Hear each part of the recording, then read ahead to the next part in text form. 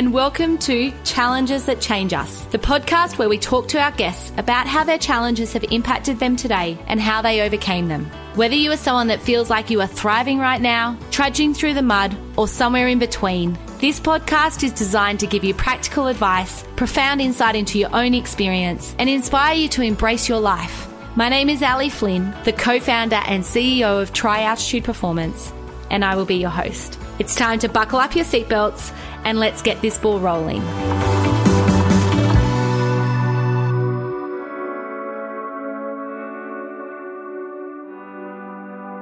Welcome back, everyone. I'm so pleased you've jumped on for another episode with James and Kristy, our first interview with two guests at one time. As you know, I do love to talk, so this one I will try and take a little bit more of a back seat so that you can hear from this inspirational couple. I like to use this introduction as a bit of a roadmap to the episode so you can work out what to expect and also if this is the right episode for you. The structure of this particular episode is quite different. We start with our usual get to know you questions and then we lead into talking about Feel the Magic. This is an Australian charity providing early intervention grief education programs for kids aged 7 to 17 who are experiencing pain and isolation due to the death of a parent, guardian, or sibling. They aim to create a world where grieving kids and their families feel supported, empowered, and begin to move forwards with their lives.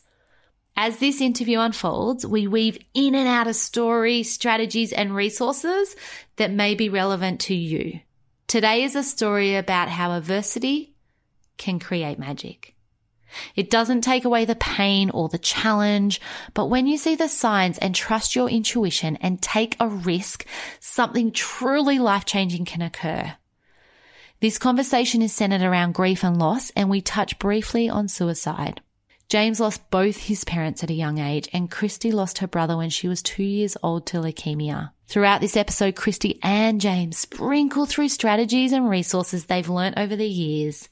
And to any mum, dad, or carer out there, this may be the episode just for you, so have your pen and paper handy. We'll also add the links to Feel the Magic in the show notes, and on their website, they have this whole section dedicated to helplines and support services for anyone going through grief. I'm currently working on something similar for our Challenges That Change Us Facebook community so that you have 24 access to these services and can find the numbers really easily. Alrighty, I'd like to welcome James and Kristy to the show, Challenges That Change Us. Thank you to you both for coming on. Thank you. Pleasure. Thanks Thank you for having us. So I love to start the podcast with a question just to kind of start thinking about things differently and getting to know you a little bit more. And James, we might start with you. If you were to use an animal to describe yourself, what animal would that be and why? It's funny, Kristy and I both discussed this last night and started Googling, and I think the personality, we actually Googled animals' personalities. The personality that best suit me, I would say, is a gorilla. A gorilla. A gorilla? A gorilla, yeah. What are the characteristics of a gorilla that draw your attention? Shy. They can be shy, but it can also be out there. I'm pretty calm and relaxed until pushed and prodded, and very, very family orientated. So protective. Yeah. And calm. And Kristy, what animal did you come up with when you were looking? I really struggled with this one, but you know what would be great if we actually did one for each other. But I think I'm two because I don't fit into one category. I am a bit playful and a bit cheeky and can be a bit out there, so definitely in line with a monkey. And then James says that I'm quite calm and also wise. So, yeah. So what animal was that? An owl and a monkey. So I'm both. I'm a little bit of both. I can be quite introverted but also extroverted at the same time. So. And does that usually display itself like in your professional world and your personal world separately, or do both of those characteristics come out in both? I would say both. Where professionally, I'm very confident in my role to stand up and speak to people. However, in a group of people where I'm not standing out the front speaking, I'm quite introverted. I can be quite shy as well. So until I get to know you, and then I'm really cheeky. So Yeah, it does play out in both, I would say. And if you were going to use an animal to describe James, would you use gorilla or would you do something different? No, he suggested a dog, and I really, really I thought that was a good one because we came up with a Kelpie because he's a working dog because he works so hard on things. He's really determined. He's really strong, but he's also like super cuddling. I don't know. Everyone likes him. We've started off good on a good foot here on the show. These guys are husband and wife, so working together. Yeah. That's right. And I think we're going to get into some of that today, James, particularly around that hardworking part of you and what that means, because our greatest strength is our greatest weakness. And I think at times what makes us absolutely brilliant in the world and people are drawn to us for that characteristic, that can be what can pull us under sometimes, or, be the reason why we end up in burnout, or why we lie on the couch on a Sunday and think, oh my God, what have I done? Or I'm fatigued, or so I know we'll probably get into a bit of that conversation today. Great. So I'd really like to talk to you both about Feel the Magic, which is a foundation that you are the founders of and have created, and it's got incredible momentum. But for our listeners, can we just start with actually what it is and where it started and what were the chapters that led you into, starting this foundation? For sure. So Feel the Magic has been created to support bereaved kids and their families who have specifically lost a parent, sibling or legal guardian. I guess the reason why we started it, both Kristy and I have lost personally. Kristy will obviously share her loss experience, but for me, I lost both my parents as a young adult, and I lost my dad at 25 from cancer, and then my mum died unexpectedly on my 31st birthday back in 2011. But there's a longer story, but I guess the lead up to that birthday in 2011, I had a signwriting business. We just bought a house, our dream home, to be honest. And all things were pointing in the direction of achieving this ultimate goal of moving into this house. My mother was going to move in with us. She was widowed, and we moved her down from Queensland, and she was living in Sydney for a little while. And we bought this big, beautiful 6-bedroom home. And the day we were moving in, and on my birthday, and within hours of removals were coming, and with hours of picking up the keys, Mum dropped dead from a brain aneurysm. Oh my God! And so, as a 31-year-old man, it was shock at first.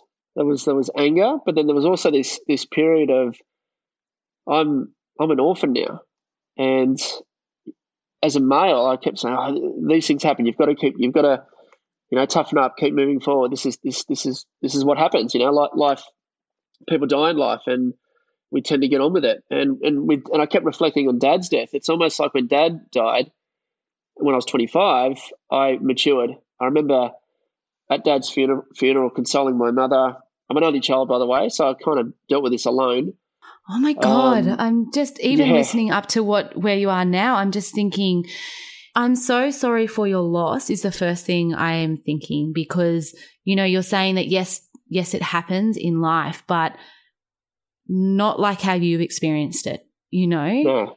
So it was very hard, but I remember at Dad's funeral, it was almost like I matured over within a few hour period, because it was almost like I wanted to she didn't need my support, but I wanted to take care of her. I all of a sudden found this drive to succeed in life, and I didn't really have that. I was still mucking around and not taking life too serious up until 25. So it was almost like Dad's passing kicked my butt into action. But when Mum's passing happened, it was just this confrontation with the worst pain I'd ever dealt with or had to deal with in my life. And it was a pain that the only way I knew how to deal with it was to suppress it and run away from it, rather than owning it and living it and breathing it, so to speak. So I guess that's my part of the story as to why Feel the Magic was created. But then I guess Kristy will go into how it was created and when the idea was thought of. But for me, the 2-year journey after Mum died was probably the hardest 2 years of my life, because it was, again, that anger, frustration, guilt. There was a lot of guilt because, was I a good son? Did I do the right things? Could I have helped her out a lot more? All this sort of stuff that goes through your head. And yeah, it's just a sad period in life. It's compounding. It's waves of emotion that just hit you when you least expect it. But what really hurt the most was this how would I call it? I don't know if it's financial security, but this life that I'd created post my dad's death absolutely meant nothing to me over those 2 years. And it was a real kick to my ego, because that's what I worked so hard for, to, buy our dream home and live a decent life, had the business, had all this, great stuff. But if it all was taken away to get mum back, I would have done it in a heartbeat. So it was just this not knowing who I am anymore. Who am I? Who am I becoming? And how do I even become normal again? Because you don't feel normal when you're in the midst of grief. And your normal's changed, Yeah. I think that's part of it, isn't it? It's like it is losing someone that's so close to you. And also, by the sounds of it, you had such a drive and such a purpose after losing your dad, and everything wrapped itself around that, and then losing your mum, it's like, but that was what I was working for. We were getting our house. She was going to live with us. Like, it was crystal clear the road you were on. And then all of a sudden, in a heartbeat, in a second, in a phone call, it's all changed. Yeah. Yeah. Not only that too, it's, your mother dying on your birthday. It's, for the first few years, I had terrible birthdays. I just, Kristy would do her best to, make it a special day. But it was just, you'd go to bed the night before reasonably excited, but then you'd wake up and I felt angry, and I felt ripped off, and I felt I didn't want to celebrate. I just wanted to forget it was my birthday. It's a lot better now.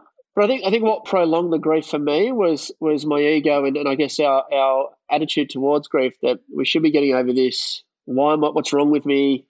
I've got to get through this. Why, 6 months down the track, why aren't I over this? The funeral's happened, all the affairs are sorted. Why am I still struggling? This is ridiculous. Beating yourself up. And what that did eventually was I developed a hatred for everything in my life, apart from Kristy, of course.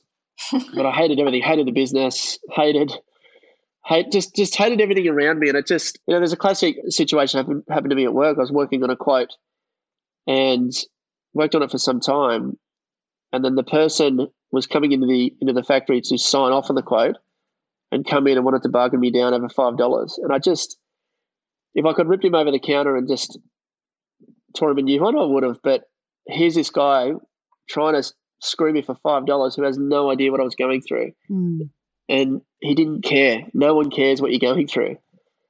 And truth be told, I wasn't really looking after myself, so why should others care about me?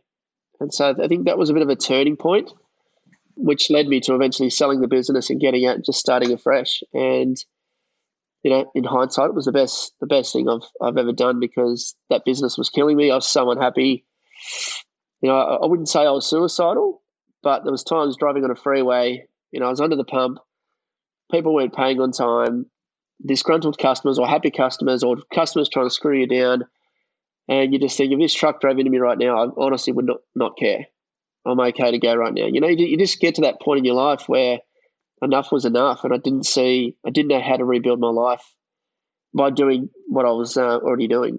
So there was changes needed to happen. And also, you'd lost everyone other than Kristy, everyone in your world, your mum and your dad, and you're an only child. Like, I can't even begin to imagine. And also, by the sounds of it, there wasn't a lot of support out there around the grief. There wasn't a lot of even education or, what you can do. Is that right? 100%. And it's during the grieving period, you reflect on who was there to support you. And you think the people that should be there to support you weren't. What services were available to me over that time. And I used this in the last podcast we were on, but I'll never forget when we went to the hospital where Mum passed. They ushered us into this tiny room. We didn't know she had passed, by the way. We just thought she had a mild stroke. And we were ushered into this small room, and the neurosurgeon walked in and just said, "Are you Mr. Thomas?" And I said, "Yep." And he said, "Sorry, she didn't make it." And he basically done a about face and walked out. So he threw a hand grenade and left us in there. So that was something I reflected on a lot. That was heartless. And I've since found out along my journey with Feel the Magic that that's what they're trained to do, because they're not trained to deal with emotional needs of clients or, police officers. They knock on the door and have to give horrible news. So it's hard for them to sit there and be with that family because it's a terrible moment. So they're just trying to get in and get out. There's that. And then one of the caseworkers gave us a brochure on the day or the day after of Mum's passing.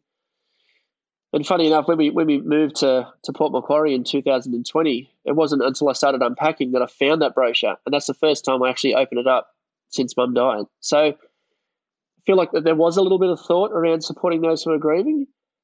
However, it's just all ticking boxes. It's just all about, did you offer them this? Did you offer them that? Great. Let's leave it up to them. So yeah, there's not much, and I guess as a 31-year-old male at the time, it really highlighted to me. I had no idea how to grieve. I had no idea. I just thought you just get on with life, and it wasn't happening. And I think that there's so much that you just said in that, even just what you said then. It's like we don't get taught how to grieve, right? Like as children, I mean, we're going to get into this, I'm sure, which is what Feel the Magic is. But, those conversations don't happen until you lose someone, and then you're in the midst of it, right? Like you are in the heart of grieving, and that's not when we need to learn the strategies, because at that time, that's probably the last thing and the furthest thing from your mind.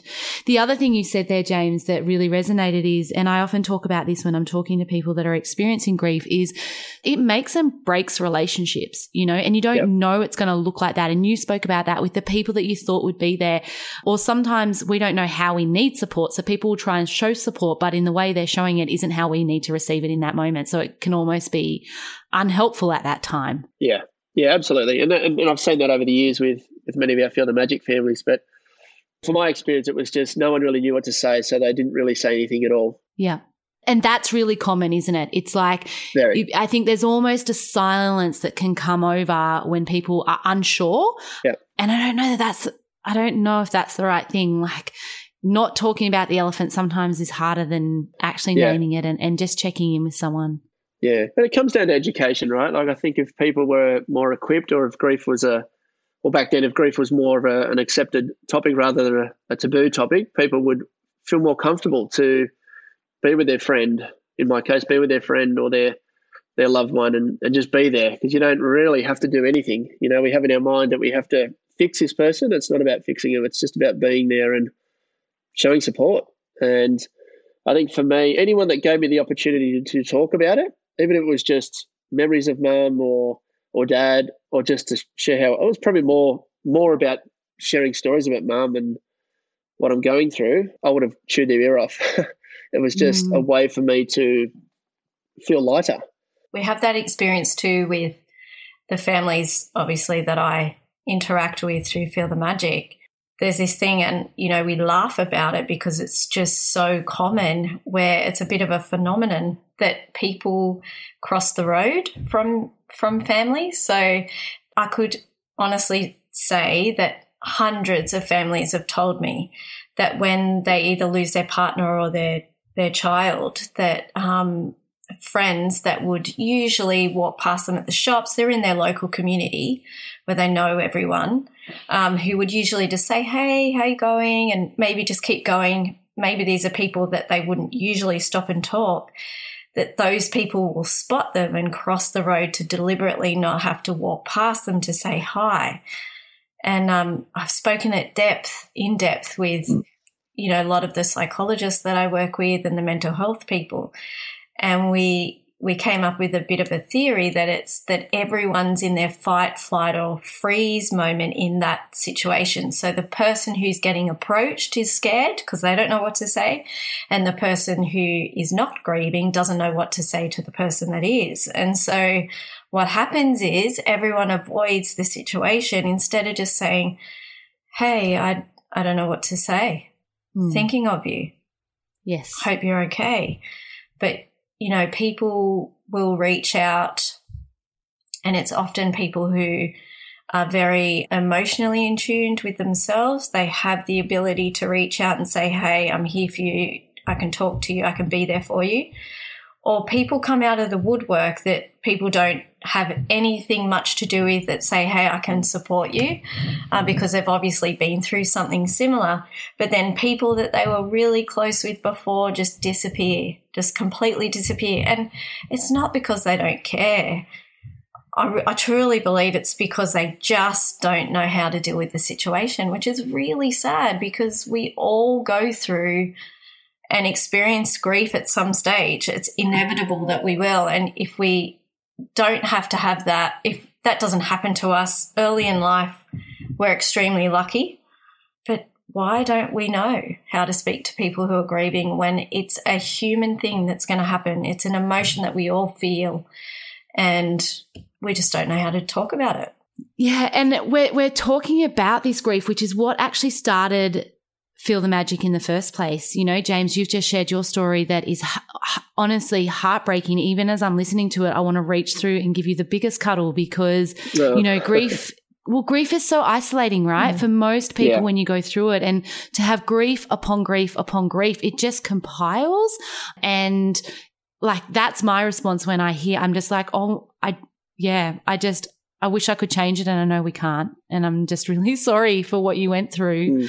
Thank you. But it's led to this incredible journey, right? Yep. And do you want to tell us about the journey? Like what's come from that? So, you know, we got a couple of years into the journey after losing James's mum. Obviously, I was his number one support person, but I could just see him dying inside. And especially, I mean, the number one challenge we were having was how much he disliked work, and it was really weighing heavy. So, you know, I sort of convinced him to sell his business without a plan, which is a big call. And I think, you know, most people would not have the courage to do so. But it seems to be the thing that we do is throw ourselves in the deep end. But I just said, I think you're not going to be able to see clearly until you've moved away, had some time to process, and then, you know, what's new for you. And he had been talking about for a really long time how he would like to help youth and work with children.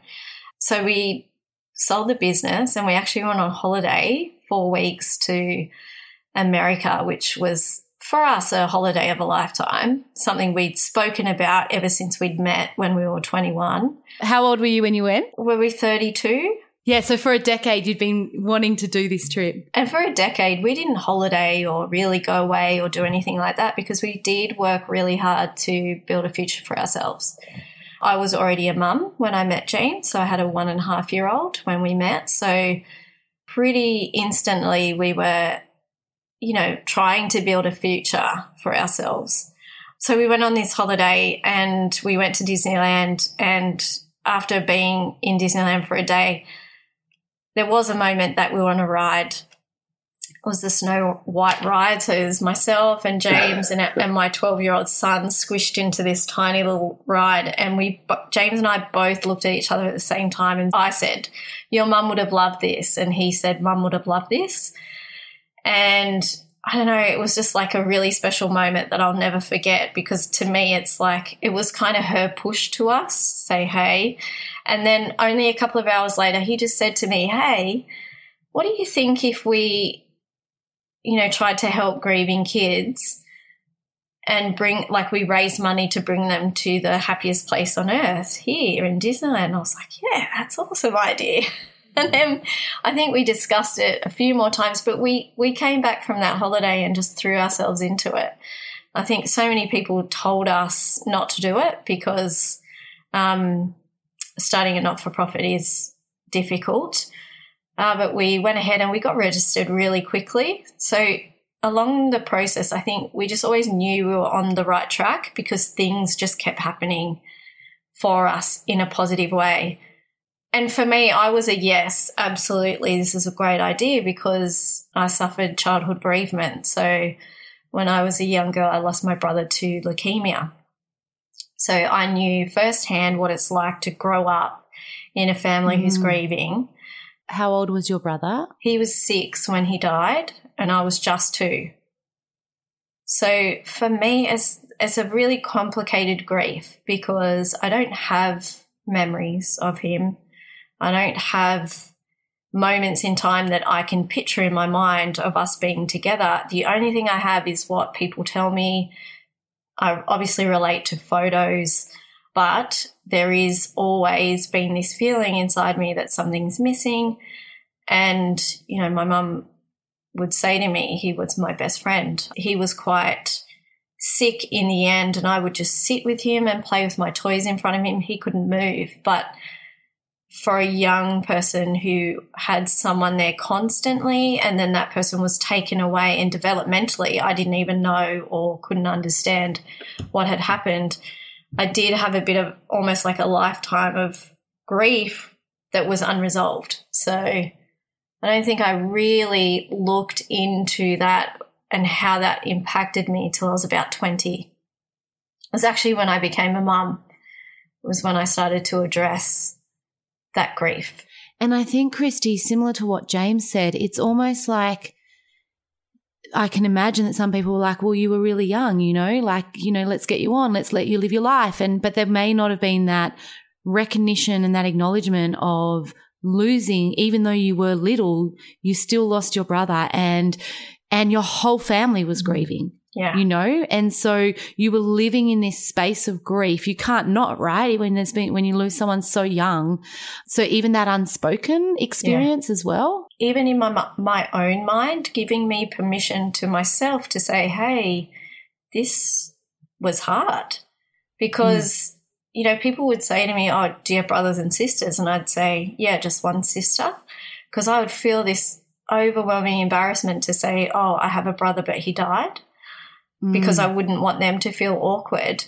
But also, like, I didn't really give myself permission to be sad about that because I thought I didn't really have a right to. And at what point would you, it's like when you're 4 and you realize that he's not there, or when you're 7, or when you're 12, or like at what point would you actually be able to, as a young girl, say, oh, hang on, can I grieve now? Like it would be so hard, right? Correct, yeah. And I think when I became a parent, that really shifted things in my outlook towards my parents, because I just could not comprehend how they could survive such a tragic event, because you just can't imagine losing a child. And so, but then I started to give myself permission to say, oh, actually this has had a huge impact on me and who I am, negatively and positively. And, I've always had an affiliation to want to help children, be better with children.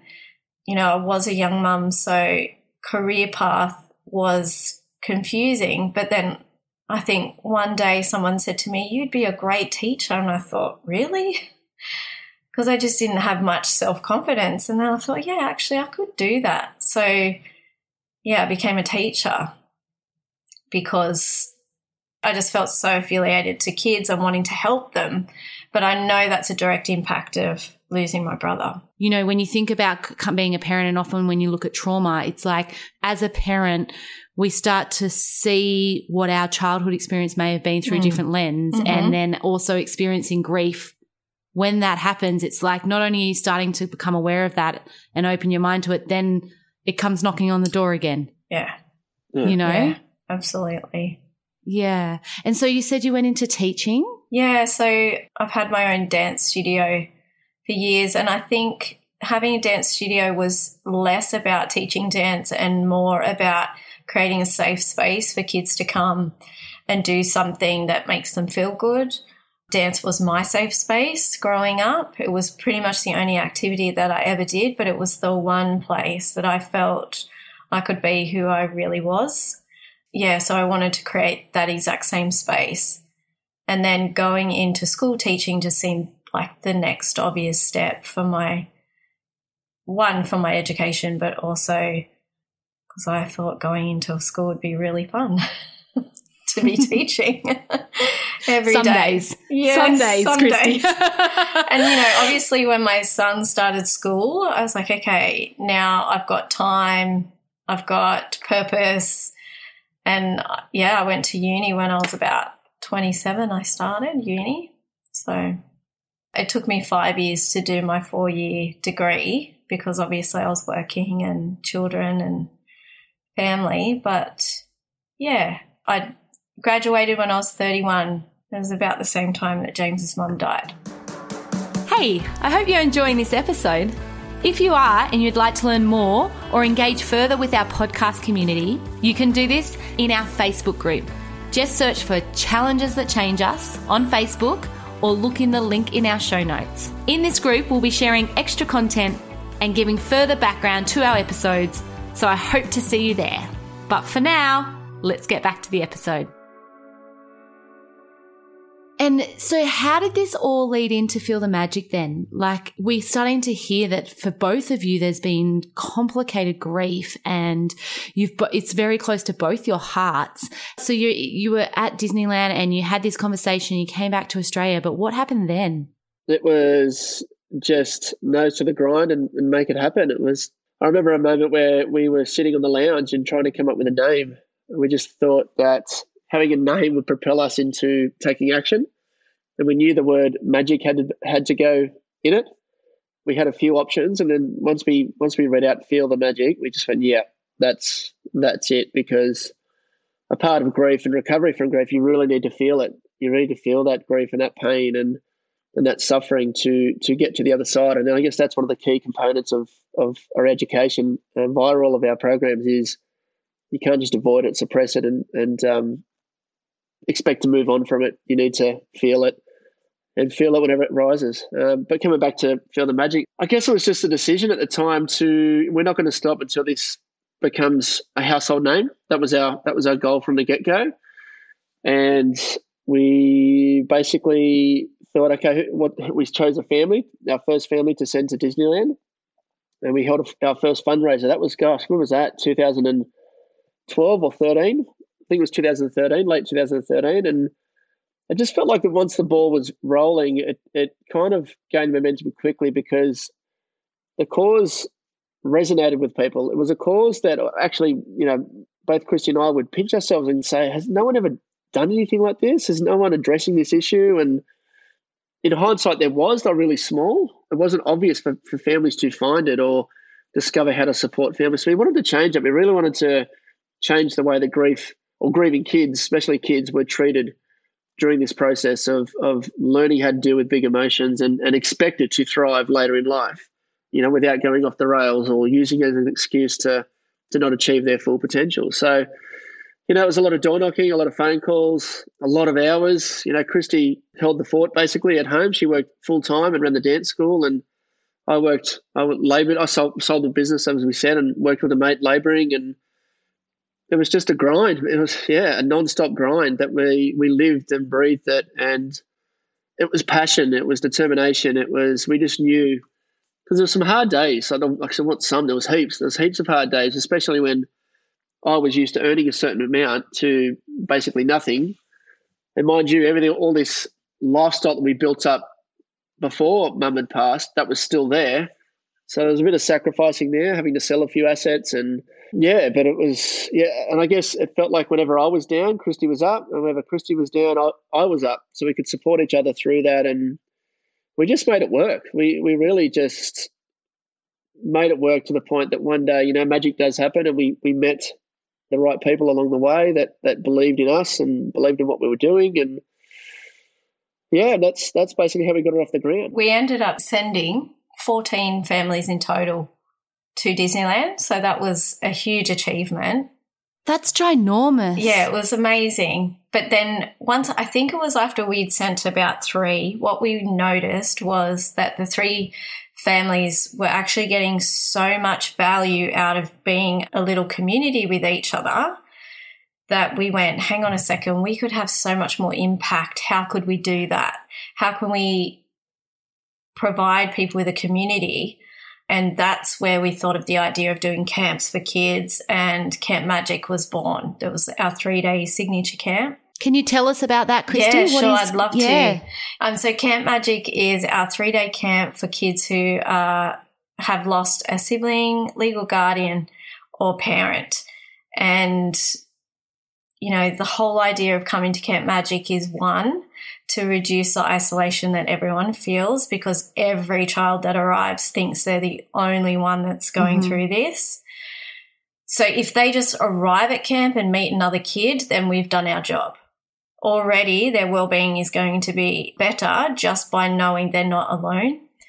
And then 2, we really wanted to implement education throughout so that the children don't just come to camp and have a good time. They go home with, practical tools they can implement in their life that are going to support them to help them when they are having big emotions.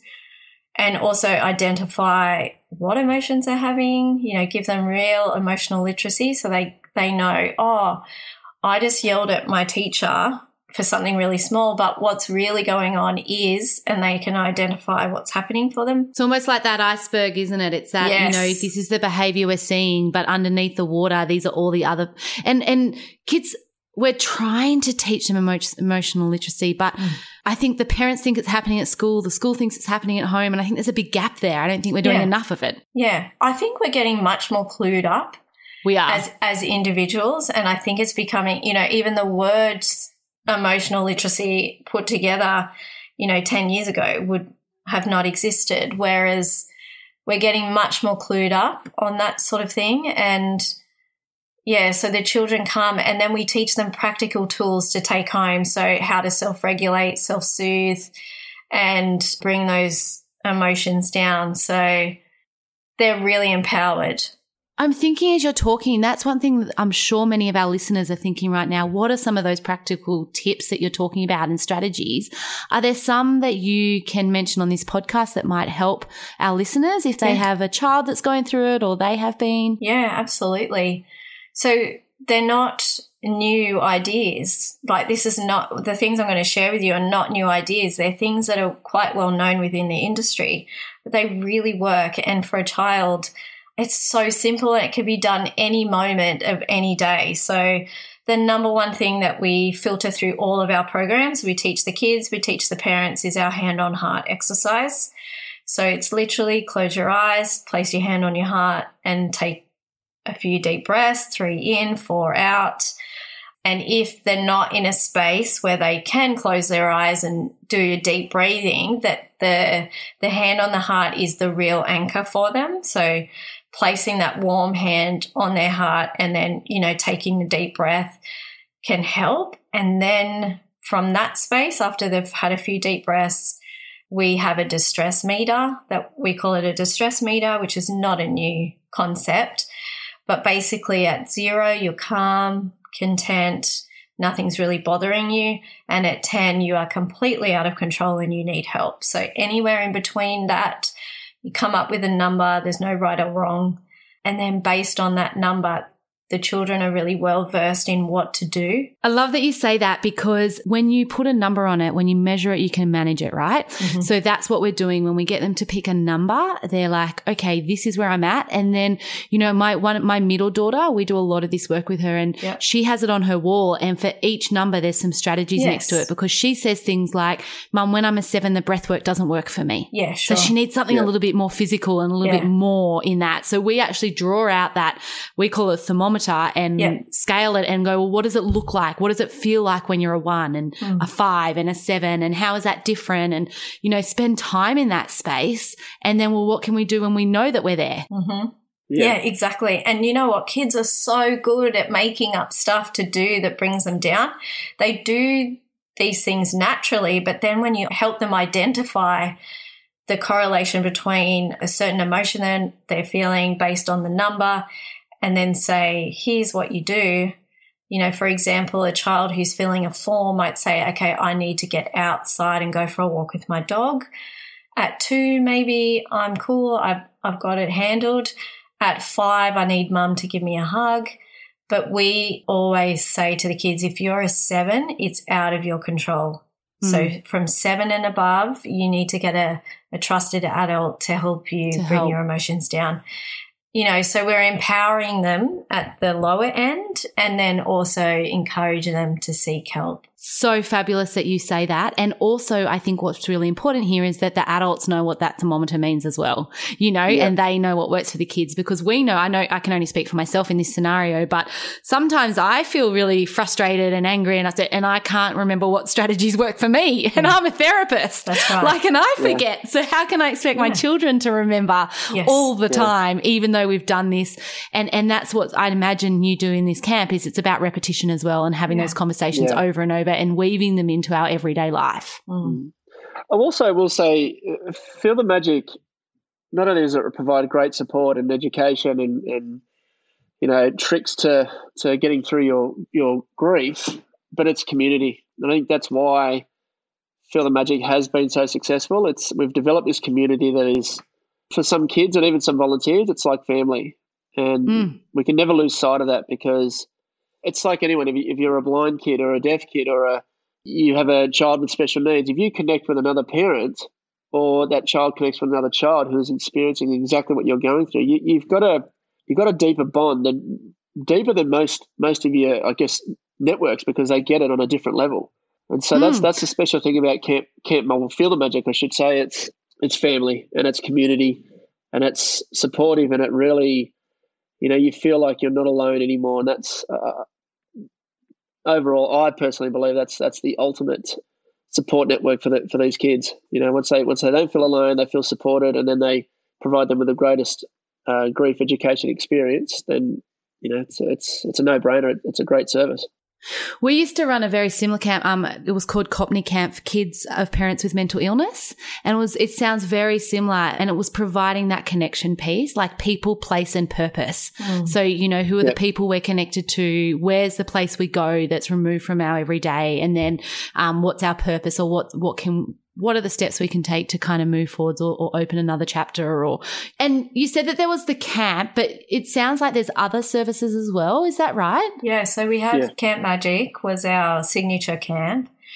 We had always talked about introducing other programs, and then COVID threw us in the deep end because we could no longer do the face-to-face stuff. So we had time and we had the space to create the new. We had the parent and guardian workshop. So going back to what you said earlier, Ali, we realised that, we're changing these kids' lives, and then they would go home to parents who wouldn't really understand what they were talking about. So we created the parent and guardian workshop to educate them on what was going on and what we're doing with their children. You're both so clever. Like, can I just stop for a moment and own this space? Like, I did years and years of study, and it took me a long time to learn this. And what you guys have done and created is phenomenal. Thank you. It's been a huge collaboration.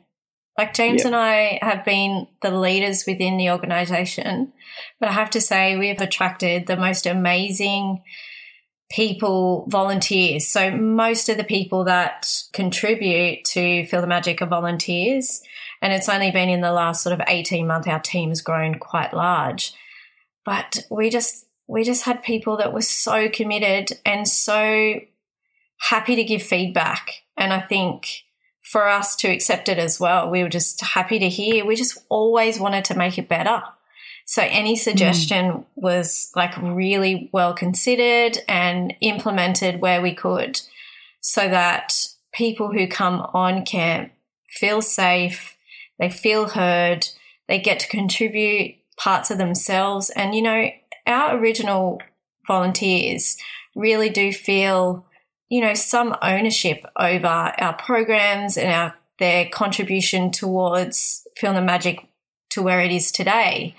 Because, without them we couldn't be here at all. And I will say a plug for James too. He was the one on the grind getting money in the door for us, because without that, we wouldn't have been able to deliver camps. So he was the one that would make all the connections corporately and with philanthropists, and go out speaking and talking about Feel the Magic, which really then supported all of the other people to do the work as well. It's a credit to you both, because people come because they believe in what you believe in. When you say you came across these amazing people, they were attracted to you because of what you were doing. Just listening to you both talk, there is so much passion and purpose and drive, just even listening to you both speak. Like, it's so crystal clear how you've gotten to where you've got to. This is what this podcast is about, how from adversity magic happens, and this is what we're talking about. Like, I wish you didn't have to go through it. And it was like, I want to swear, like, it was shit, and that doesn't even do it justice, right? Like, no one should have to go through that. But now look at the lives that you've touched and the impact that you've had for a long time because of this. Yeah, no, absolutely. And it's, I do... Well, during my time with Feel the Magic, I often reflected on my mum, and I do personally believe it was her. It may sound a bit weird, but I honestly believe that Mum, was happy to go to make me wake up to myself, because she knew I wasn't that happy doing what I was doing, and that gives me not only gratitude, but it puts me at ease because I feel like I've not wasted that ultimate sacrifice. Want to hear a very spooky story? Yeah. So when Mum passed, we had all of her stuff in our garage. It was floor to ceiling, jam packed with her boxes and furniture and all that sort of stuff. And I couldn't even look in there for the first, 18 months, 2 years. I'd try and I'd go in there and it was too hard. And then one day I went in there to get something and I found my, when you're born, the little bracelet they put on you, that the hospital give you with your details and your time you're born and that sort of stuff. So Mum died exactly the same time she gave birth to me, 31 years earlier. Oh, my God. Yeah, so it was in that was almost a part of my rebuild phase because I felt like, wow, that's quite spooky, right? So she gave birth to me 31 years earlier and died exactly the same time 31 years later. And and then the fact she died on my birthday and there was this whole so much, right? Like the whole lot, so it's just much. wrapping around it. Yeah. What sense do you make of that? I knew that there was more to this. In that moment I actually said there's more to this than meets the eye. I knew something had to come of this. This was just severely unfair. What happened to us? But when I saw the dates, I was like, wow, this is, it's a sign from a higher power or a higher being, because that was quite freaky but beautiful at the same time. So I often reflect on that, and I'm thankful that I didn't waste that opportunity, because the way I was a little bit earlier, hating the world and struggling, I could have been doing that for the rest of my life. I could have stayed at the sign shop and did that for the rest of my life. And I think that for the people listening, I guess if you're sitting out there and you're feeling really stuck, I guess that's one thing that we can take away from this podcast is change can happen. It doesn't make it easy. And sometimes you don't know what it's going to look like going forwards. It's not always like we heard for both of you. You decided to sell without knowing what was next. I mean, that's a really important message. Yeah, and look for the signs. I think there's signs all around us, and I think it's how present you are to how obvious the signs around you are. Can you talk to us about what you mean when you say signs? So, like that to me, that finding the hospital bracelet from when I was a baby, to me that was a huge sign. The thought in Disneyland of supporting kids who are grieving, that was a sign. Kristy almost slapping me in the face to sell my business, that was a sign. Whereas I could have said, no, I'm not selling it. How are we going to pay for everything? Blah blah blah blah blah, and it probably would have ended us because I was just a miserable bastard. What was another sign? So maybe about 4 years earlier, 'cause I had a dance school and I had this beautiful family come to the studio, and the most beautiful, cute little 5-year-old started coming to lessons, but she used to come with another mother, and the other mother had said to me, her name's Megan, I'm bringing Megan to dance class because her mum can't bring her because she works full time and Megan's lost her dad. And I'm trying to help her out so that Megan can do afternoon activities. And I just remember looking at this little girl and thinking she was the most beautiful, gorgeous little thing, and feeling heartbroken that she'd lost her dad, and she also had 2 older sisters. And I had gone home and told James the story, this beautiful little kid and blah, blah, blah.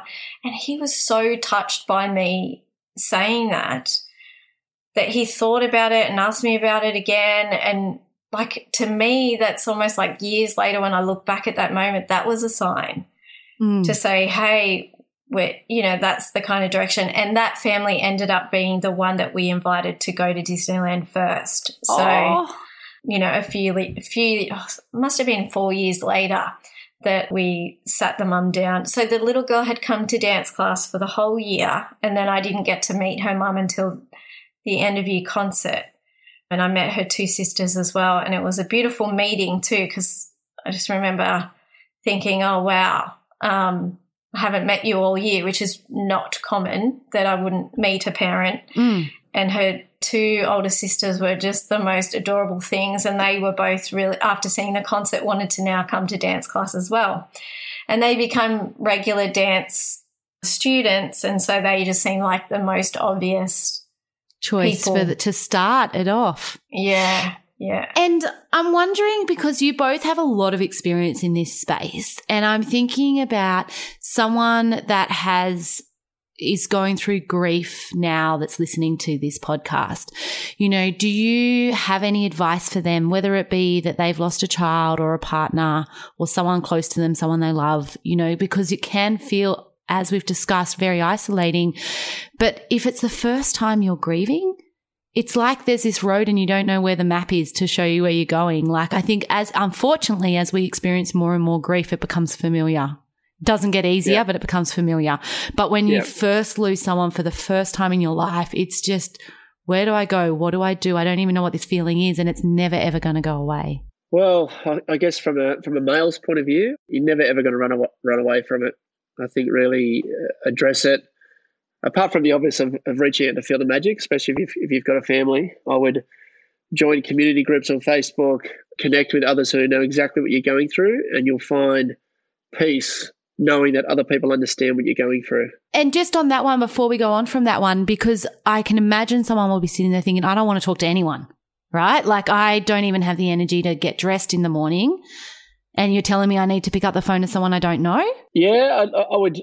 It depends. I guess if they don't want to talk to anyone, that's cool as well. Just when you're ready, don't do it alone. You know, you don't have to talk to anyone, but when you are ready, I advise anyone to talk to anyone, because sometimes you feel comfortable talking to an absolute stranger, being your true vulnerable self, over talking to your best mate, because they probably don't know how to help you either.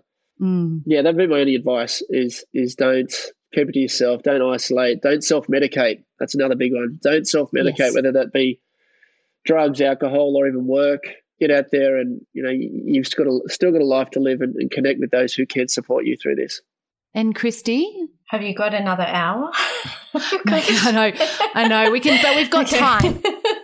No, I've got quite a few tips. I mean, I've also got tips for people who might be sitting back and watching someone grieving. So, oh, yes. Let's do both. I'd love to do both. Yeah, yes, we totally can. I run this podcast, so, you know, we can totally do whatever we want. I think it's a good conversation, though, because I know I've experienced this a lot lately with some people around me and trying to have these conversations, and I sometimes feel like I'm the only voice saying it. So having someone else say it's really important as well. So I think the number one thing is to normalize grief experience. So I know when I'm speaking to either mothers or fathers who are inquiring about our programs, then they're just shocked to hear that other people are going through the same thing. So I think it's really important to normalize all of the different things that can happen to you when you're grieving. Like, some people overeat, some people lose their appetite completely. They can't think straight, so they're constantly losing their train of thought, which makes, you know, doing their regular job really difficult. Remembering simple things that you need to do just as life admin, those kinds of things.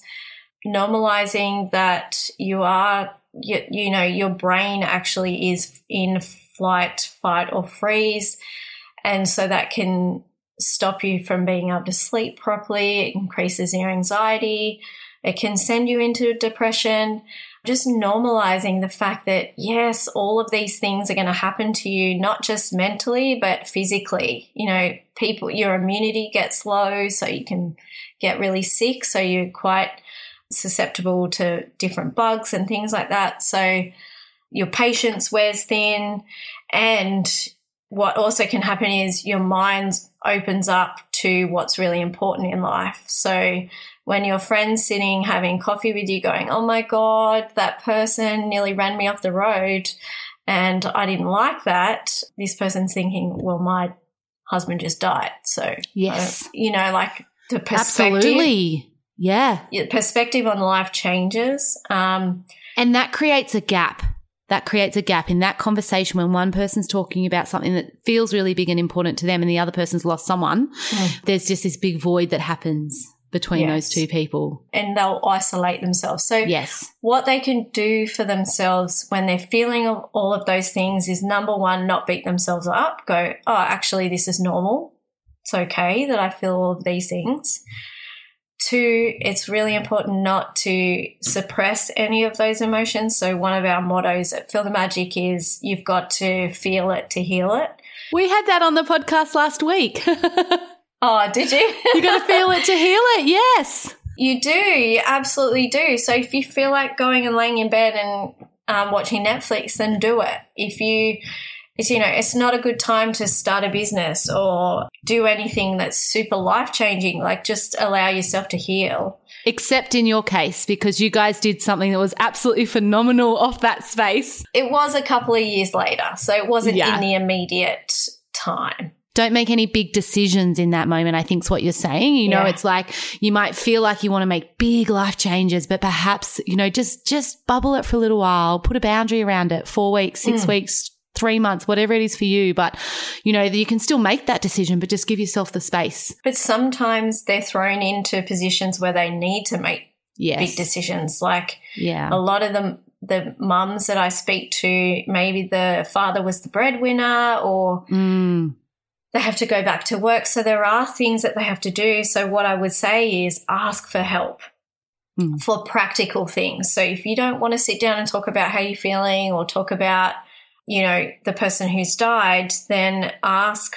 your immediate friends for practical help. Hey, can you pick up the kids for me for the next 6 months from school on a Tuesday? Think about who's in your circle of friends that might be good with finances and reach out. It might be someone really removed, but 9 times out of 10 people are really willing to help because the people surrounding you want to help. They just don't know how. So if you can be really specific and say, hey, I've got to sell my house and I don't know what I'm doing, or whatever it is, if there are big decisions, ask for help. It's okay to seek mental health advice. So go to your GP, get your 10 free psychologist appointments or counselling appointments. There's an amazing website that I spruik all the time called We Listen, and you can access your Medicare mental health appointments for free, so there's no gap to pay. It is delivered via Zoom, but which is really convenient for a person who's grieving because they don't have to wait 6 months for an appointment, and there's no gap to pay. I'm glad you've said that because I've had 2 people this week DM me on Challenges That Change Us on our Facebook group asking for where they can get some services on Zoom. So it's really helpful to know those. That might be something we can put in the show notes. So it's We Listen, WELYSN. And also, I just want to add in on that, Kristy, because you talked about it, but I just want to highlight this little part is that when we say you can fall into depressive, it can either be a depressive episode or depression. And also knowing, I think there's another side of the coin that's important here is that you can also just have situational depression. And I say to people, it's okay to feel depressed when you've lost someone. Like it is okay to be in that space. It's if it stays around and it starts impacting your everyday functioning over a period of time that I start to get more concerned. So there's that balance. And I think sometimes we don't know, and that's when we can reach out and ask for help or ask someone the question that might be able to let us know whether it is situational to what's going on, or is it something that we can find other strategies that will help, or is it something that's even leveled up again and we actually do need to take it as it's that we're slipping into depression. Absolutely. And I think connecting with other people who are in a similar situation will really help boost that. There's amazing services if you've lost someone by suicide. There's an amazing organisation called Standby, and they will give you a peer support person to help you through. So that might be someone you can call, I'm really struggling today with X, Y, and Z, and that person's already gone through what you've been through without having to do appointments with people. And I think it's just really important to find other people like you. And, these days finding groups on Facebook and following people on Instagram can be a really great way to connect in with that.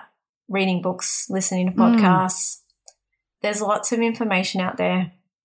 And then for anyone who's watching someone grieving and you don't know how to approach it, I think the number one thing is to just know that being there for someone in the sense that, like, if you don't have it in you to be an emotional support, do the old cliche of giving food or helping that person with the kids with practical things like mowing the lawns or picking the kids up from school is always a good one, cooking healthy meals. And then always saying to the person, do you want to go for coffee? But preface it with, I know you probably don't, but do you want to get outside? I know you're not feeling great, but I'm here, and if you want to talk about it, we can. If you don't, I'm happy to just talk about any old crap as well. I think it's good but just saying nothing is so hurtful and so debilitating. Saying something, even if you get it wrong, is better than nothing. And just say, hey, I don't know how to deal with this situation. Can you tell me how I can help you? Yeah. Or and even how just are you today? Saying to them, how are you today? How are you going today? How are you going today? Because obviously they're not going great. So But I think that's what people fear, right? It's like if I ask them how they're going, what if they say not well? Like I think sometimes that's what stops people asking it. Absolutely. And my question to you is, well, what if they say they're not going well? It's okay for them to say they're not going well. It's okay for you not to know what to say to that. It's okay for you just to hold space. It's okay for you to say, I'm here, or that's shit, or I don't know what to say. Always catch myself saying, I don't know what to say. Yeah. Like I think I've said it to both of you a few times this podcast, you know. Yeah. The other one is I always send a little message and say, you don't need to reply to this. I just want you to know I'm thinking of you. Perfect. Perfect. Honestly, that is perfect, because sometimes they might respond to you 3 weeks later and they know that that's okay with you because you've prefaced it with, you don't have to respond. And James, do you have an opinion on, like I tend to ask people, you know, to talk about the person they've just lost if that's what they're comfortable, so that, because sometimes it's like you do want to share the beautiful things about them and what you loved about them, or, you know, I don't know if that's your experience, but is that something that you would also suggest if it's the right space and the right time? 100%. It's something I probably wouldn't have done in the past. But since starting Feel the Magic, absolutely. You know, we have a cake even now. What are we now? 12 years on? We have a cake with our two boys for Mum's birthday, then Dad's birthday, and even Corey's birthday. So we have a cake just to celebrate. Because I want my boys to know that they do have a nana. She's just not here with us anymore. But absolutely, I'll be talking about my mum till the cows come home. I love talking about it. I want my boys to ask questions about her. Yeah, I think absolutely. You don't want it to be a taboo topic, right? Like you're like, yes, ask me. Like they're not here, but I haven't forgotten them, you know? Like that's right. I still love them as much as the day I did when they were standing next to me. That's right. And I think, you know, I guess for me, I think the day that I'm not here, I want people talking about me. You know, I want my boys to remember the good times that they have with me, and I don't want to be forgotten. That's a great way to think about it, though. Like that's a great way to think about it. If people aren't sure about whether they should ask or not, think about, do you want people to not mention your name again? Like that's a really nice way that we can think about it. The question that I would love to get both of your opinions on is time frame. Now, you would have heard lots of people ask this. It's like, I think we even heard you say it earlier in the podcast, I should be over this, or I should have moved on, or there's lots of shoulds and there's lots of pressure around how long. What would you say to that? So for me personally, I can only go off my experience. However, I personally feel that my original thought was once the funeral's over, because that's what happened with Dad's funeral. Once the funeral was over, that's a bloody tough day. That's the hardest thing you're going to have to deal with, and then you move forward. That's exactly what happened with my dad's death. With Mum's death, I reckon it was a good 2 years before I even felt like I was somewhat normal again. So that was my experience, 2 years. It may not be the same for everyone. However, grief has no time frame, I believe. You know, there's even times now where I think of Mum more when my boys were born, you know, 2018 and 2020. There was a moment of sadness because Mum or Dad weren't here to hold them or see them. And then that leads into guilt because I thought, I didn't give my parents grandchildren. You know, all these sorts of things. So grief truly lasts forever. However, for me personally, and it may be different for you or Kristy or whoever, for me it was that 2 year period where it was painful. It was quite mentally you're just messy. I think Kristy said it earlier. You're foggy. You don't know where to go to. But if you can just be kind to yourself until you are ready to get out there and live your life, then do that. Kristy, what are you thinking as you're listening? I think it's a bit of a myth around, time frames. We talk to the kids about, grief being in a bit of a linear / circular motion, in that we use the analogy of the seasons to dissect and unpack their grief journey. So, if grief starts in autumn when, everything's stripped bare, everything's changed, nothing will ever be the same again, which is also the time, usually around the time when they've lost that person. And then we talk to them about how after the funeral, generally autumn finishes and you move into a winter stage. So, winter is the time when all of that extra support that was around and all of the things that were happening is gone, and you're just left to your own devices, stuck in this grief, and it's just really messy. That's winter. From winter, you then move into spring, where there's a little bit more hope. The trees are sort of re-blossoming, and you might have days where you feel yourself again, you feel different, you're not stuck in that sadness or grief every day. And then summer's that time when you have assimilated your new normal. So you've come through all of the seasons, you're in summer, and you've kind of, there's a level of acceptance around what's happened. Now, that journey from winter to summer could happen in a 6 months period, or it could happen over 12 years. Like, there's no standard time, and you could actually get to summer and then go back to winter an hour later, so that it's always happening. Like, it's never going away. It's how we accept what's happened, integrate it back into our new normal, and then, not move. It's not moving forward, but it's like living life as that being part of it. It's integrating it. So, we could have 4 seasons in one day. So that's just how we analogize it for the kids, so that they have an understanding. But I think it's a really good metaphor for life, because, we do have days where we feel like we're right back into autumn and winter, where we just can't even get out of bed.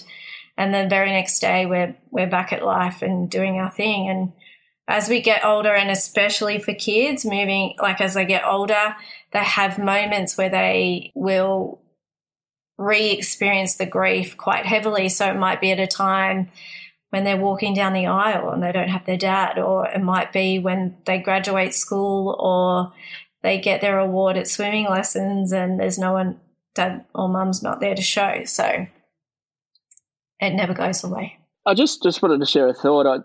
For far too long, I've heard a lot of kids or parents just mention something about their child's teachers. And I think the greatest lesson for a teacher is that they need to understand that there's no time frame around grief, because, for instance, I won't mention names, but there was a child that was misbehaving in class, and the teacher rang the parent to find out, was there anything going on with the child because of his behaviour? And the mother said, yes, he's lost his dad. She's, I'm aware of that, but is there anything else going on? She's like, the dad's passed away. Like, that is what's going on. Yeah. So teachers can have a dramatic and long-term effect on these kids, both in a positive and negative way. And if you're uneducated, if you're a teacher, you're uneducated around the grieving process and how to handle a child that has lost a mum, dad, or brother or sister, and treat that child as a naughty child, let's say 12 months after a death, then you're not doing your job right. And I think schools need to understand that it's not just a clear-cut process. There's ways on supporting children to come back to their original selves, but they just need that time to, I guess, in a way, lose themselves and rediscover themselves, if that makes any sense. But they're just going full circle, right? So, but if you're belittling that child, you're not doing your job. And there's a couple of things that I'm thinking about. One is if the teacher hasn't experienced grief themselves, it's so foreign, right? Like they may not even understand what those feelings could feel like and how overwhelming they can feel at times when yesterday they weren't even there. And the second thing I'm thinking about is actually, we're going through it. We're in the thick of it at the moment, which most of our listeners know, but we have my eldest daughter gets sick and it's the other two that are vibrating. It's the other two kids in the family that are struggling the most at the moment, just in this week. And I have to remind myself that they're going through it too, even though they're walking a different path. And I think it's easy to forget that everyone's going through it in a different way at a different time, even in the same family. Just acknowledging that someone's going through something, like it doesn't excuse the behaviour for that child who was misbehaving. Yes, they still need to be pulled into line and, some discipline provided, but also acknowledgement that, hey, you're having a tough time. Is there anything I can do? Just acknowledging the emotions and the behaviour can have a huge impact. It may not change it in the immediate future, but if we over time acknowledge, we're going to see a change in behaviour. I could talk to both of you all day about this. I feel like I would love to just do a whole podcast on strategies, right? Like if nothing else, just the strategies for the kids and then the strategies for the parents. What I am hearing though is that these strategies that we're talking about, you said it, Kristy, it's like we're not creating anything new here. I think if we can all take something from this podcast, we've got to practice them. A, we've got to know what they are, and B, we've got to practice them. And you want to practice them for when you need them, not in the moment that you need them. So, you want to be starting to do these things regularly. If you think about a 100-meter sprinter, they train for months, if not years or a decade for their 100-meter race. We don't put someone in the Olympics in the 100-meter start line that hasn't done any training and expect them to do brilliantly. So our emotional well-being is the same. And I think sometimes we don't give it enough time, enough planning. We don't show up for ourselves in that space. And so taking the time out to work out, if you don't know what these strategies are, you are not alone. You're not alone, but you can research them and you can find them out. You can look on Feel the Magic website. You can contact us. We'll put them up in the Challenges That Change Us Facebook group. The three of us are here to help you. All three of us will put our hands up and say, this is why we do what we do. We walk in this world to help others and have an impact. And so we sometimes don't know what you need from us. And if you reach out and ask the question, if we don't know, we'll ask someone else. We may have the contact that you don't have that can get you the information that you might be looking for. It's probably a good time to mention that there's an amazing service called Grief Line. And they're open 12 hours a day. So for a person who's grieving that doesn't have anyone to talk to and they desperately want to, that's a good free service that you can access. They have online chat as well. But I think it's important to know that sometimes just sitting with someone and talking, chewing the fat, it might not be about what's happening, just connecting with someone is really important. So if you don't have someone, then Grief Line is a really, really good resource. And then if you do need that extra support too, they can refer you and give you access to more support and resources as well. And is there something that I haven't asked you both that you would really like to share with the audience? I think there's lessons that we've learned and mistakes that we've made as founders along the way. And I think we can sum it up. I don't know what you think, Kristy, but I think if someone comes to me now and asks, I've got this idea, I would say really do your research and find out if there's others doing it out there. Look to collaborate first and treat it as though becoming a charity is your last resort. See if you can make it a social enterprise or see if you can make it something else, because the charity game, it is tough. And James, I know we didn't get to it in this podcast and I'd really love to, and we'll have to get you back on as a guest, because what you're talking about there would be a great conversation because it comes with its own challenges, right? Yep. We might organise that as a separate podcast and we can go deep into exactly that. Anything you want to discuss, Kristy? So we have our 3-day Camp Magic program, which is for children aged 7 to 17. They come to a camp and they're actually matched with one-to-one with an adult mentor. Now that mentor, we train them and fully prepare them and do, all their checks and things like that, but they're not a professional in the field. Literally, their job is to stand beside the child throughout the whole journey as a support person. So they're not there to give advice or, like tell them what to do. They're just there to be that person, that constant person that's there. We break them up into groups of different age groups, so they're always with kids who are a similar age and developmental stage. So that's our 3-day camp, and that delves really deep into their grief journey along the seasons. They unpack it and get strategies, and they also do some recreational type things. So they'll do rock climbing and archery and stuff like that. So they literally come deal with their grief. So like 1 minute they'll be crying about what's happened and 5 minutes later they're out kicking a football. So kids do grief really well, and Camp Magic supports that. Then we have our virtual camp called Healthy Grieving Program, and it's a really nice starting point for any kids who are maybe having some separation anxiety, which is a really common trait of a child who's suffered bereavement. So they can come virtually, they jump on Zoom, we send them this beautiful resource box that has their workbook and craft things and all of the stuff they need to do the activities, and it's run on a weekend. So it's really easy for them to access. And for the younger kids, they do it with their parent, or guardian. Then we have our family day camp, which is created again for those kids that might be having some anxiety, or even the parents having anxiety around leaving their kids for 2.5 days.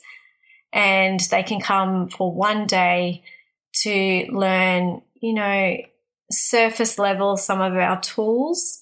Mainly the idea is that they connect with other kids and other families.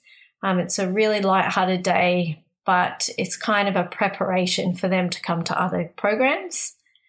Then we have our Let's Talk Suicide program, which is specifically designed for children bereaved by suicide.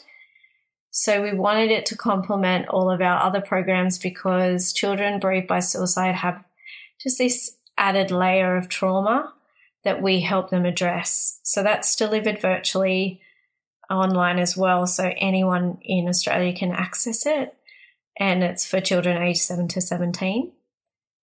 And then we piloted at the start of this year our new grad camp. So grad camp is for kids aged 16 to 19 who are just aging out of Camp Magic and our other programs.